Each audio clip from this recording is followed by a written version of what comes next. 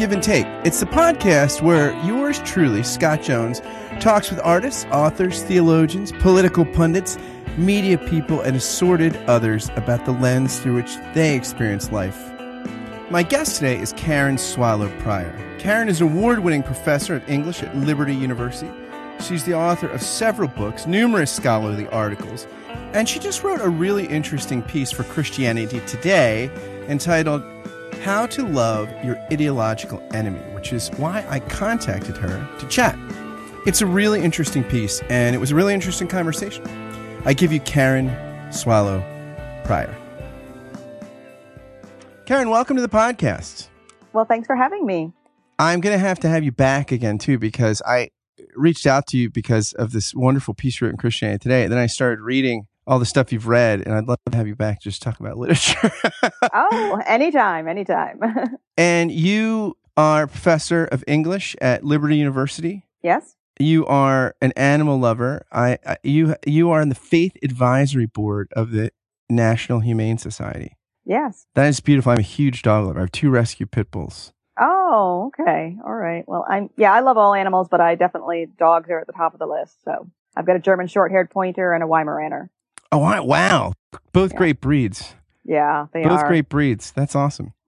I'm hoping they'll be quiet for the next 45 minutes or so, but I have to keep my dogs upstairs and the doors shut. They would love to be down here, though. But they would probably be pretty quiet if they're down here. But yeah, dogs, I think, it's a great analogy for the image of God, right? Because it's like something that's like adopted into another species realm that can read our emotions in the way that like wolves, their closest genetic ancestor, can't, and chimps can't. I mean, it's really weird how much they are like us because of sort of being grafted into our social world. Right. No, exactly. I think of it that way. There's God and then there's animals and we're like in the middle. So I think of, we are to God as animals are to us. Right. You're the only other, I think about the image of God in the dogs. You're the only person I've said that to that's made immediate sense to. I'll have to send you an article I wrote a long time ago on the loss of one of my dogs. And it's one of my favorite articles. And I say something along those lines. It's very otherworldly and same world. And like we're sharing this world. Yeah. It is. Amazing. I think of it is like of all the animal life that God could have said, okay, I'm pulling you into my relational world, and it changes us. I feel like the same thing we've done with dogs. Horses too, maybe, but because we don't cuddle and sleep with them, it's a different kind of relationship. Right. And cats. Yeah, really. Cats and dogs are different kind of. Yeah. Dogs are amazing. Yeah. What is it? There's a great quote from Dorothy Sayers on dogs, which I cannot remember now. Anyway, it's really good about the mystery of God and dogs, and I just mangled that, but that's mystery, God, dogs. Yeah, dogs. That's all. That's life. Now, and before I talk to you, I have to ask you about the commencement last week. Were you at the commencement when Donald Trump spoke?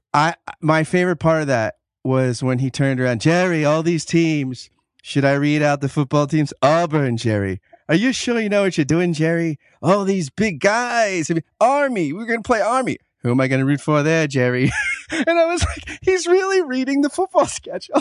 Well, that is so funny because, first of all, you do a great imitation of his voice. But second of all, I am not a sports fan at all, but that was my favorite part too. It was charming. It was so, I was laughing. It was really human. It was a very human moment, and that was my favorite part. It's funny. I just watched it again today before I talked about it because I was playing for my wife. My wife was laughing because we watched it together last week. But it was like this. I mean, people seemed to immediately connect. And I thought that was a very normal. It seemed like most of it was written by someone else.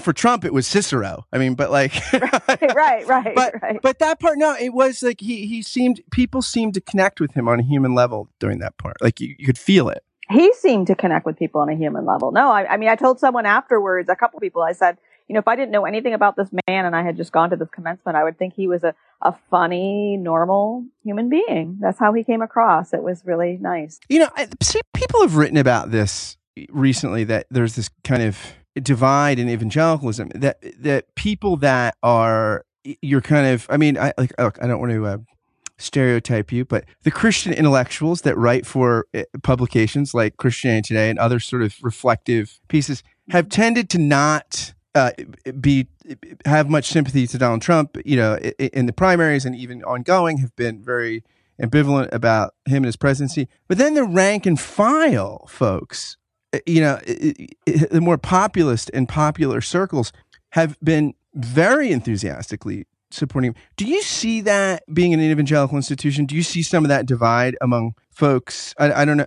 I don't know how it breaks down at Liberty, if it would be more students or different demographics. But do you find a palpable kind of difference in the way people are reacting and receiving the Trump presidency? Yeah, yes, I do. I mean, I see that divide.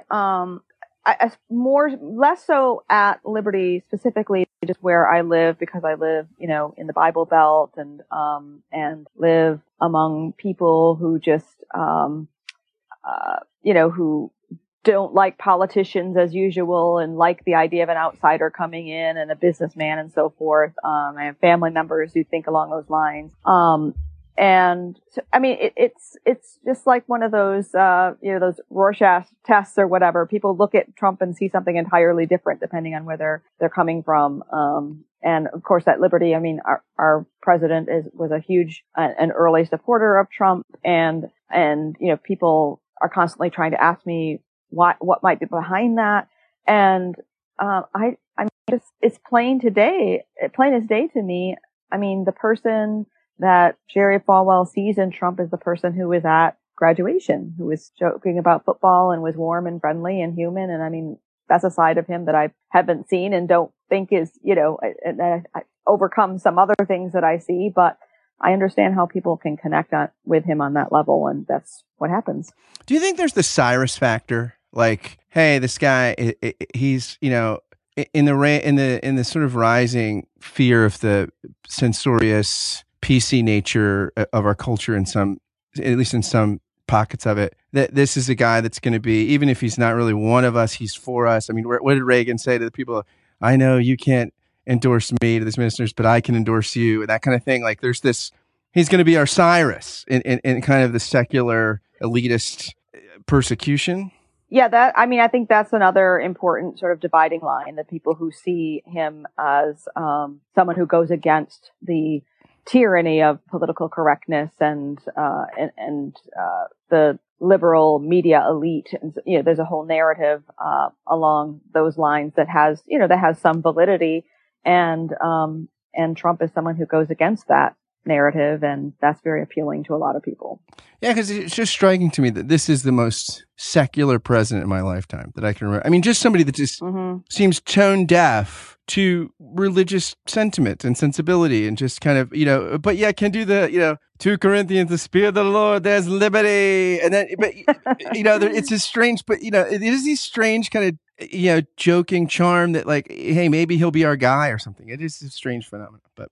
Yeah, I think, there's just, even though he's not evangelical or even, strongly Christian in any sense of the term, he still... He would say he's he's the most Christian. I mean, he's very Christian. There's a whole, he befits evangelical style, which is about being big and being great and being new and the newest and the best and, dramatic. And so there's a whole history of the history of evangelicalism is rooted in those kinds of tropes that he uses and the kinds of things that he stands for. So it shouldn't really be that surprising. Alec Baldwin said in an interview with Howard Stern, he said, I feel bad for Trump because he's always that guy that's like looking for the really powerful word and can't find it. Like, my people are the most amazing staff. I mean, they're amazing, fantastic, and he just can't find the other word. He's kind of like looking for it, like where's, like, there are thesaurus out there. You could grab a thesaurus, just like, and you can find other words. It's amazing, or even just Google. Yeah.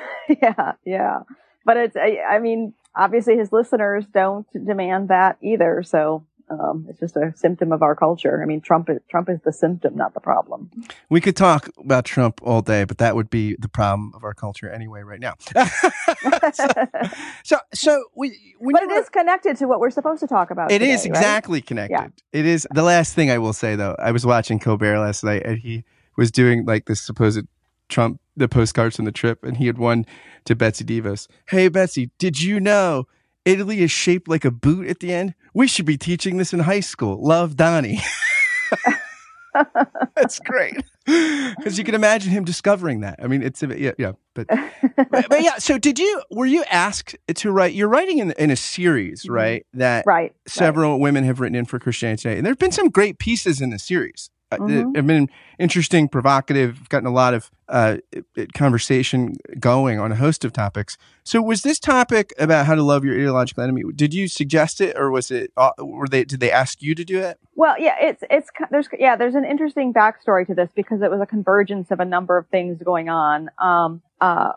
For some months now, I've been working with some other women behind the scenes, sort of, with some women who believe in historic traditional teachings of the church and orthodoxy, small o orthodoxy. So we've been kind of discussing some of these issues, and then so that's been in the back of my mind is that we need more Orthodox women and their voices to be amplified, so to speak, because it seems like the voices that stand for historic traditional Christianity and church teaching tend to be male, and that of the women's voices out there, they tend to either just be conservative and follow the male voices, or more liberal, progressive, and charting, their own paths.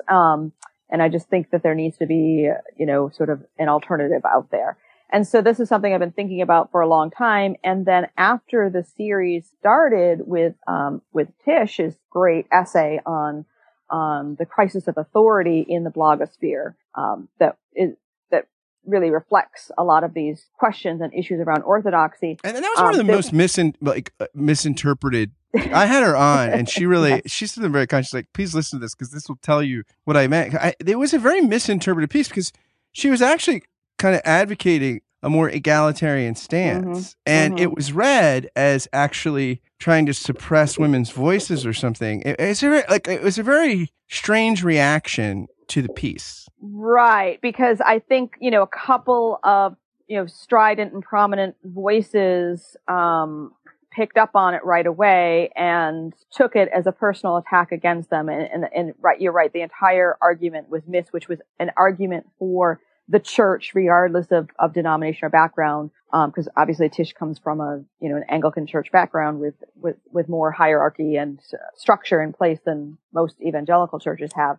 But she was arguing that churches invest women with more authority and more, in whatever way that might take place, so that women have the foundation of whatever their church is behind them as part of their platform, part of their voices. And, a lot of people missed that. They saw it as an attack, and then, those things on social media snowball. And so it got entirely sort of spun out of control. And in a conversation about that and about platform in general that had sort of preceded that, that I was involved in, that was one of the tweets that I put out there was about how the Orthodox teaching is losing many women because there seems to be this false dichotomy between either being Orthodox and hateful or being loving and unorthodox. And so I think that we who are holding to historic church teaching need to be loving and hospitable and show that we don't, all the things that I said in the article, that's a false choice, that you can be Orthodox and hospitable. And we need to show people how to do that. So for the record, you're for orthodoxy and loving people. Yes, for the record. Very controversial position. Yes, it is. It does seem to be. Yeah. She's staking out some very controversial ground. And so that was really, just to get back to your original question. So the editor just she saw me engaging in these discussions, and she actually saw me saying something that I didn't quite realize that I had said. I mean, she crystallized it in a way and said, hey, take this and run with it and turn it into an article. And so that's what I did.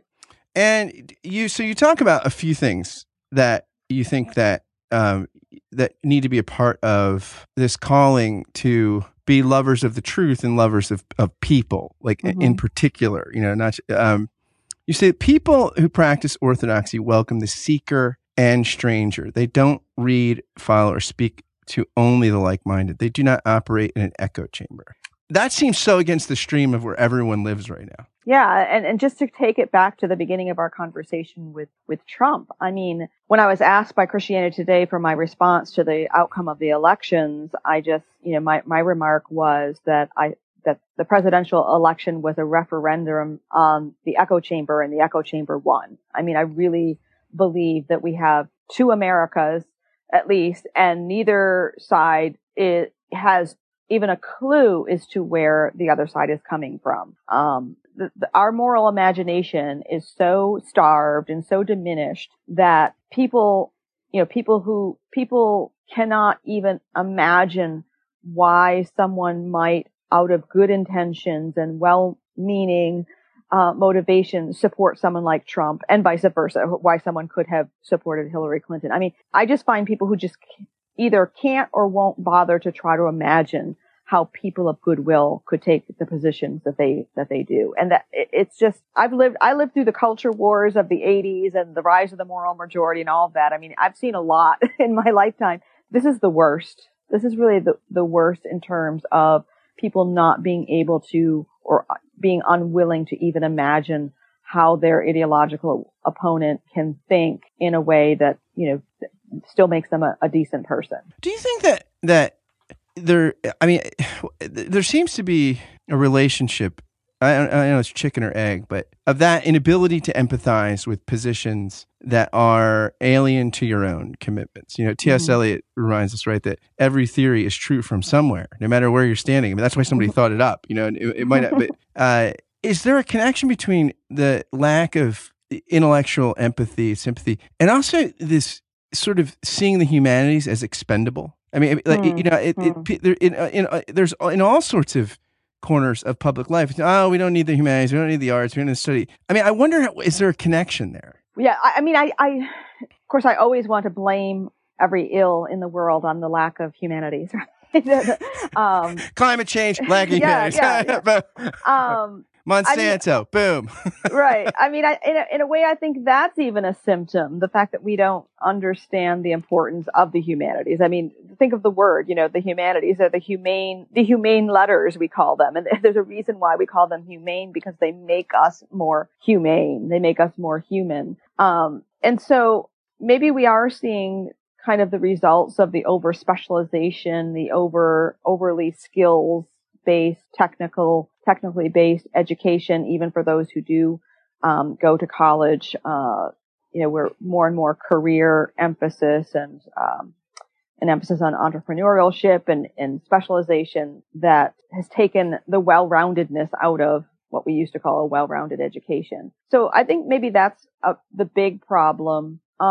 I rather like to blame technology and social media a little bit more, though, because I think our thinking and our communication it's become shorter and less in depth and quicker. And I mean, when I remember, now it's been a few years, but when you read something on the internet, it will even tell you how many minutes it takes to read it. We do not have the kind of attention span that it takes to read something in depth anymore. And I mean, I see this in myself. It's harder and harder, let alone sustain our imaginations long enough to empathize with someone who's different from us. And I really think that the world of technology and social media has probably had the most direct and dramatic impact on this inability to think this way. Wait, I missed what you were saying. I was checking my Twitter feed. Hang on now. I think that's, and also, it seems like we get increasingly siloed, right? Like we live right. more and more. And even if you lived with, I was talking with David French the other day from the National Review, and he said, even if his area in Tennessee is probably 75% kind of conservative, right, say folks, and maybe it's a minority of kind of liberals. He's like, but even if it was 50-50, naturally you're going to find yourself gravitating to the people you agree with. Right. Even if it's so then and then it's sort of the reinforcement factor that your own passions for your own convictions that define you over against the other wind up getting more intense when you're with the simpatico people, and it's sort of a spiral effect, and then your social media reinforces it, and all of a sudden everyone's in the echo chamber. Right. I mean, we have this natural human tendency that's always been there and always will be there, but then when you have the algorithms on Facebook and on Twitter and on Google searches feeding you the things that I've just only recently saw that on my phone, that when I go to Google, it brings up the news stories that that are related to recent searches. So I'm like constantly, I get basically stories on the Benedict option and Jane Austen. It's like, there's no other news happening in the world. Apparently those are the things I was searching for. Are you like, you don't know me? Yeah, exactly. I've got broader interest in this. So these natural, these divisions that are natural to human nature are just hardening and deepening because of the way technology works. And we have to intentionally combat that, which was the point that I was making in that particular part of the essay, saying we've got to be intentional about going out of our way, to get out of our bubbles and our, echo chambers. Now you teach at an evangelical college. You teach at the largest evangelical college, Liberty. It's great. It's really great. Huge. It's the biggest one. It's huge. It's big. It's huge. It's from humble beginnings. Jerry Falwell brought it. I love it. I love it. I love that speech.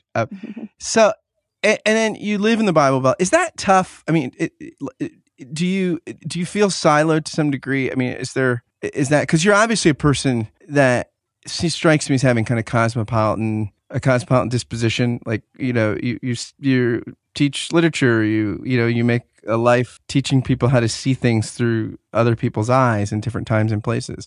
Is it a challenging? Is it challenging in the context you're in at times? It was. I moved here from the Northeast, from New York, and it was really much more culture shock than I realized it would be. It took me a long time to adjust to being in the Bible Belt, and in ways that I just really never could have anticipated.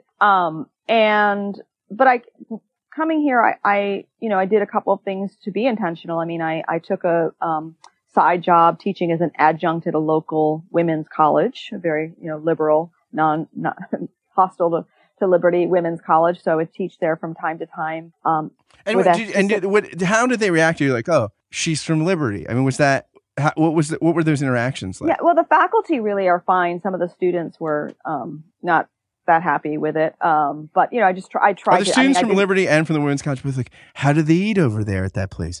With hands, utensils? I mean, is it Morlocks over there? It's gotten less like that because a lot has changed at Liberty. I mean, when Liberty first started, it was very small and guarded. There was a security gate and things like that. And those things were all gone. It's changed over the years, but, there definitely are bubbles. I mean, every college does that. They call their college life a bubble. But that was one thing that I did to be intentional about getting outside of that bubble. But the other thing that I'm doing more and more now, is as I'm forging deeper relationships with my neighbors, my husband teaches at the local public school.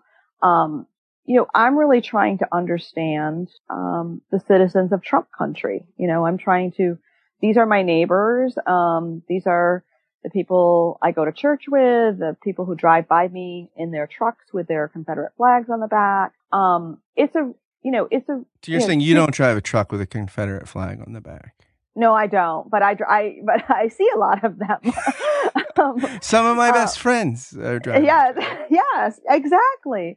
So I'm trying to, it's so easy from the liberal Northeast perspective that I came from as a Christian to say, oh, I need to empathize and understand the liberals, the Democrats, the atheists, the LGBT activists. I mean, we must do that, and we must. But we also must try to empathize and understand, the working class, Trump voter, and their worries and concerns. So the call is really the same. The people that I'm called to, my neighbors, are different, but the call is still the same. Yeah. I mean, it's interesting because I think there's probably a sense, right, in which sometimes the ideological enemy, adversary, just the other, whatever they are, it's different when you have affinities temperamentally, mm-hmm. or even educationally. Right. Just what's really interesting, right, is it seems like in demographic studies and things that I've been reading lately, the blue states live red. Like Massachusetts has a very low divorce rate. It's a very low teen pregnancy rate. It's very, and the red states live blue. I mean, the opioid crisis, the teen pregnancy, there's high unchurched populations, it's the hillbilly thing. So it's interesting because on some level, maybe for an evangelical intellectual, it might be much easier to be with secular intellectuals because you have so much more in common. It really is. I mean, when we first moved here, this is what I would say to my students all the time. I said, I really miss my secular, lesbian, gay, homosexual, liberal, Democrat friends. I mean, it was just, it really was a culture shock in coming and living amongst cultural Christians, who often don't even know, a cultural Christianity is not even necessarily, a cultural Christian has been so inoculated with Christianity that sometimes I think that they don't even know what real Christianity is. And I don't mean that in a judgmental way. I just mean that's a bigger challenge to me than witnessing to someone who is hostile to Christianity and knows exactly where he stands in terms of the Christian faith. It's a very, very different experience and harder in a lot of ways. You also talk about in the piece, you say that those who practice hospitable orthodoxy are rooted in relationships because right doctrine is not disembodied from the love of actual people. And that seems like it shouldn't be, again, it's one of those claims that it seems like it shouldn't be controversial. Mm-hmm. And yet you had to write it. Right. Right. Your day-to-day experience says this needs to be written. Right. And I see that problem from both ends of the spectrum. If I had $1 for every time I've gotten, sort of liberal, a condescending, dismissive remark from a liberal progressive, like, oh, well, if you just knew someone struggling with XYZ, you'd think differently.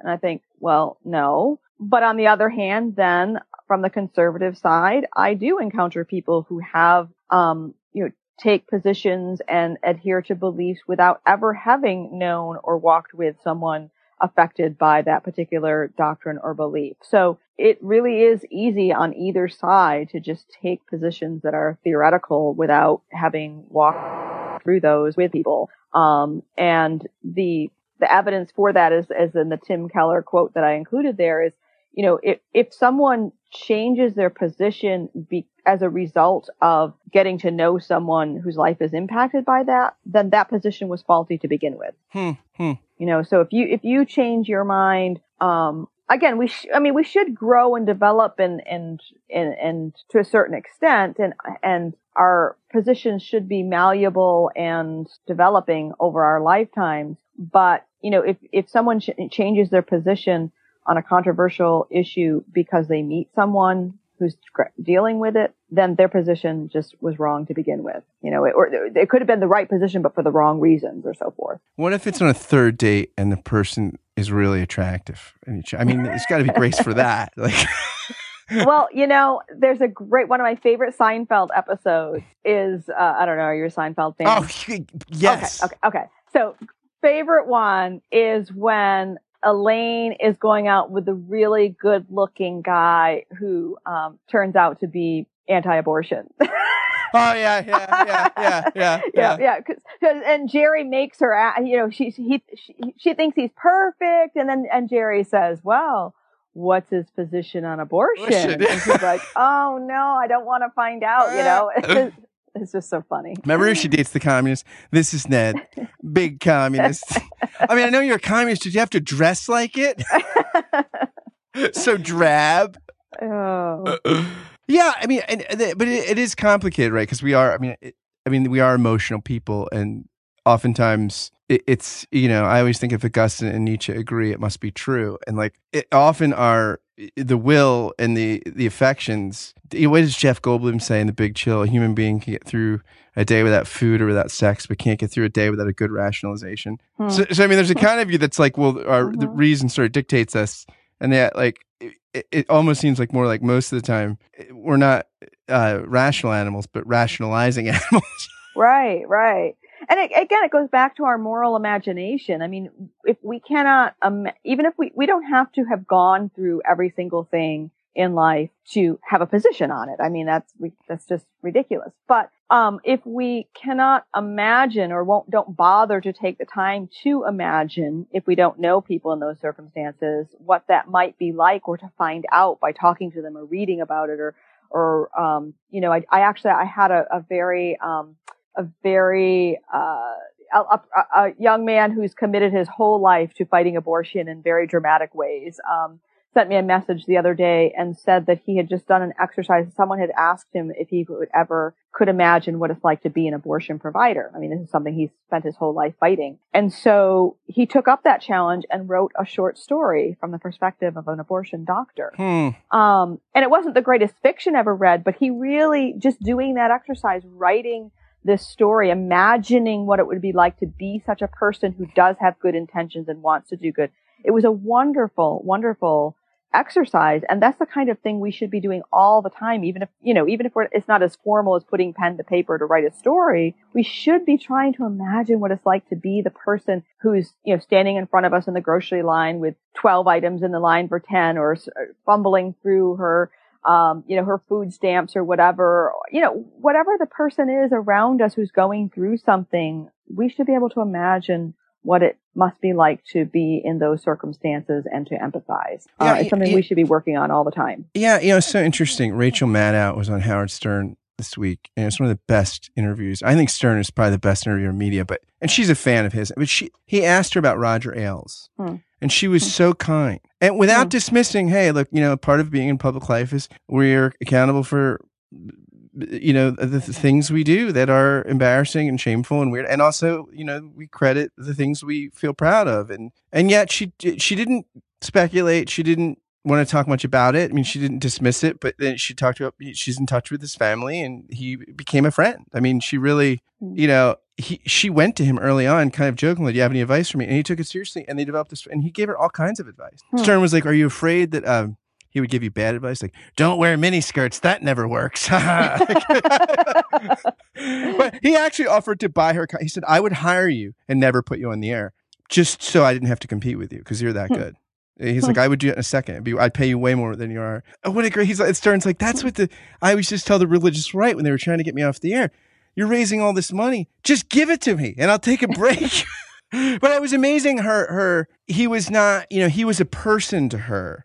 Mm-hmm. And it was like, you talk about like not that you actually say in the piece that, you defend, or hospitable orthodoxy can defend and not be defensive. And they also say you're confident enough to engage hard questions. And that was her posture. It was very, she was going to hold, she has convictions, obviously, and especially as a woman that in media. And yet also she wouldn't reduce Roger Ailes to a punchline. That was very moving to me. Yeah. And I feel like that's the tone of your piece. I mean, you kind of want to hold things in creative tension, that are all important, right? Right. And I mean, and I think Orthodox Christianity we're losing people because people have hard questions. And if we're not offering them a safe space to ask the difficult question, I mean, look at Job, look at Jesus.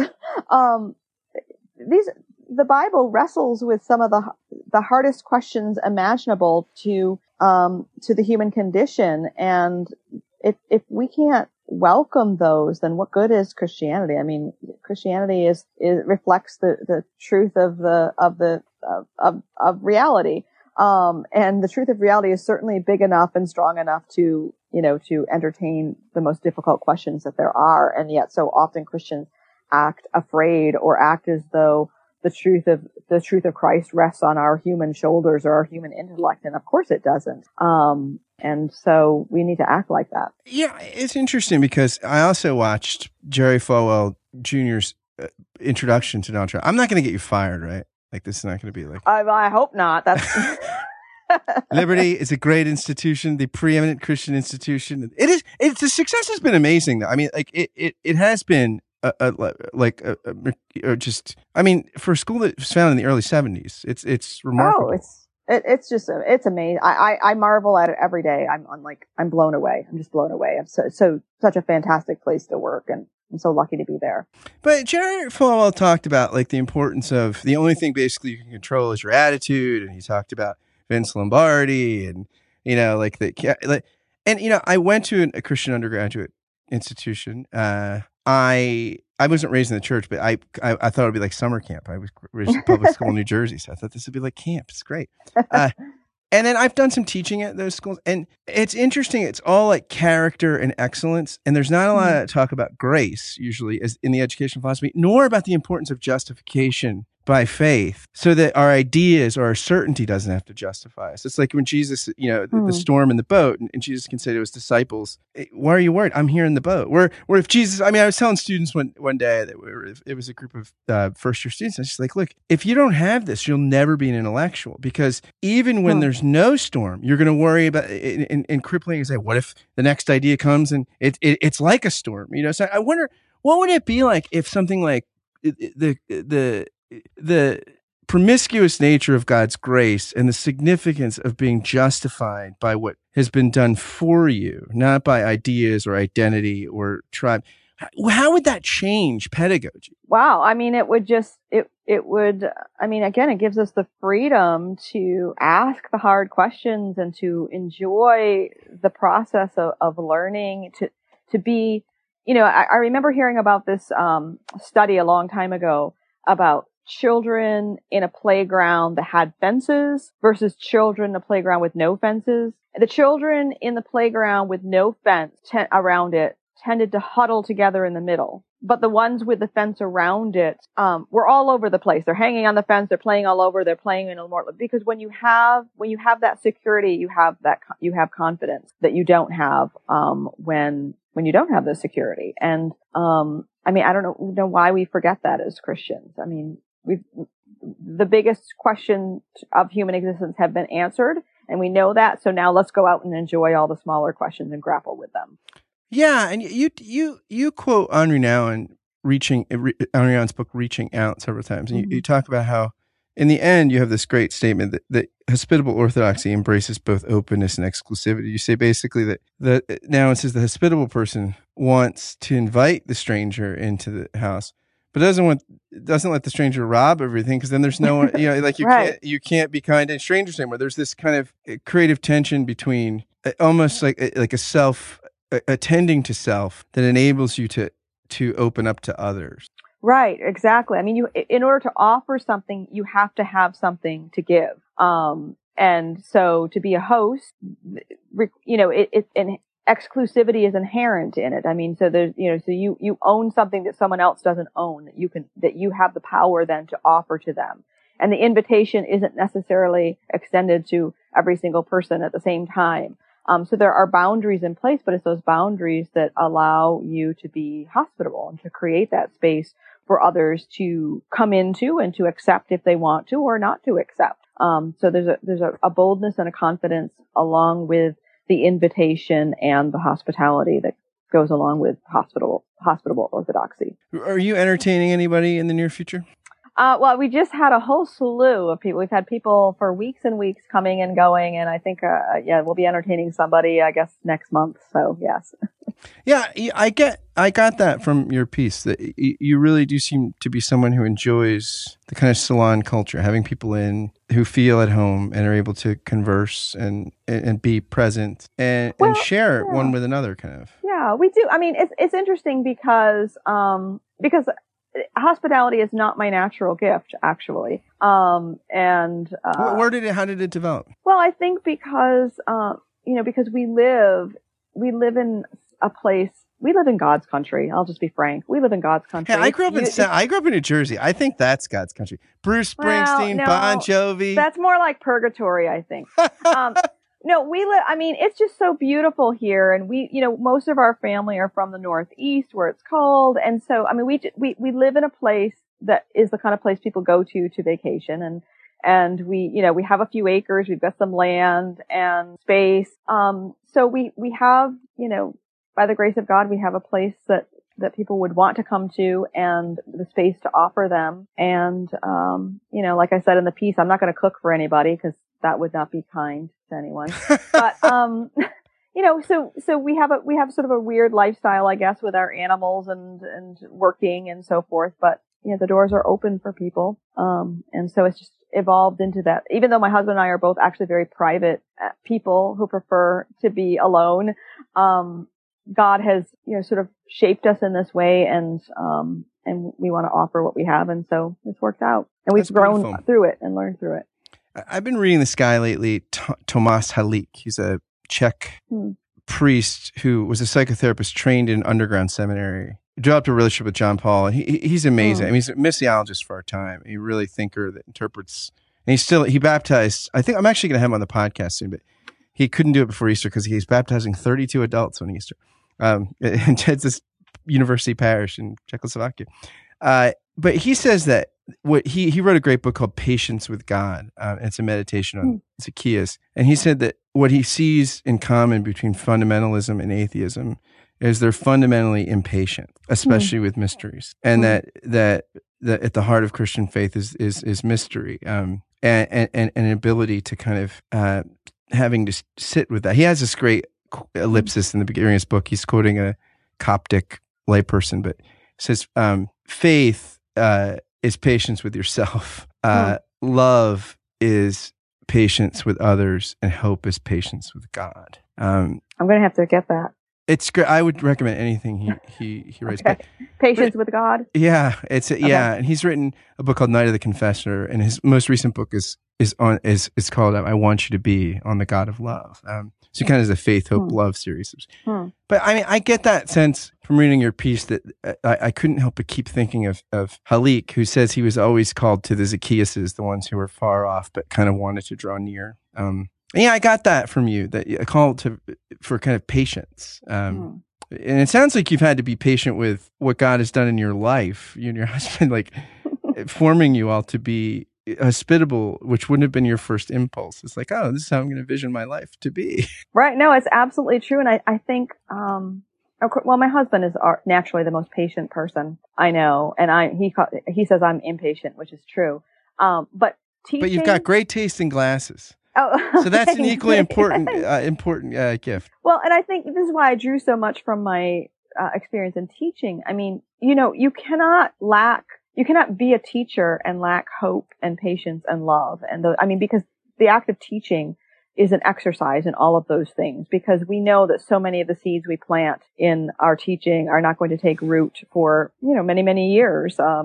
And so it's been, a school for me to teach me these virtues of patience, hope, and love, because I couldn't do what I do without those. So it's the same thing in the Christian, more so with the Christian faith, to be patient and to let God do his work in people as in his timing, and to let people come along as they will. Karen, thanks for spending some time talking with me. Will you come back and just talk like literature with me?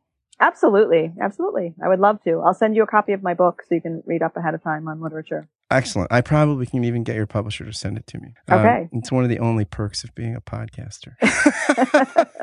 Thank you so much. Thanks for having me. It was a pleasure. Thanks for being so hospitable.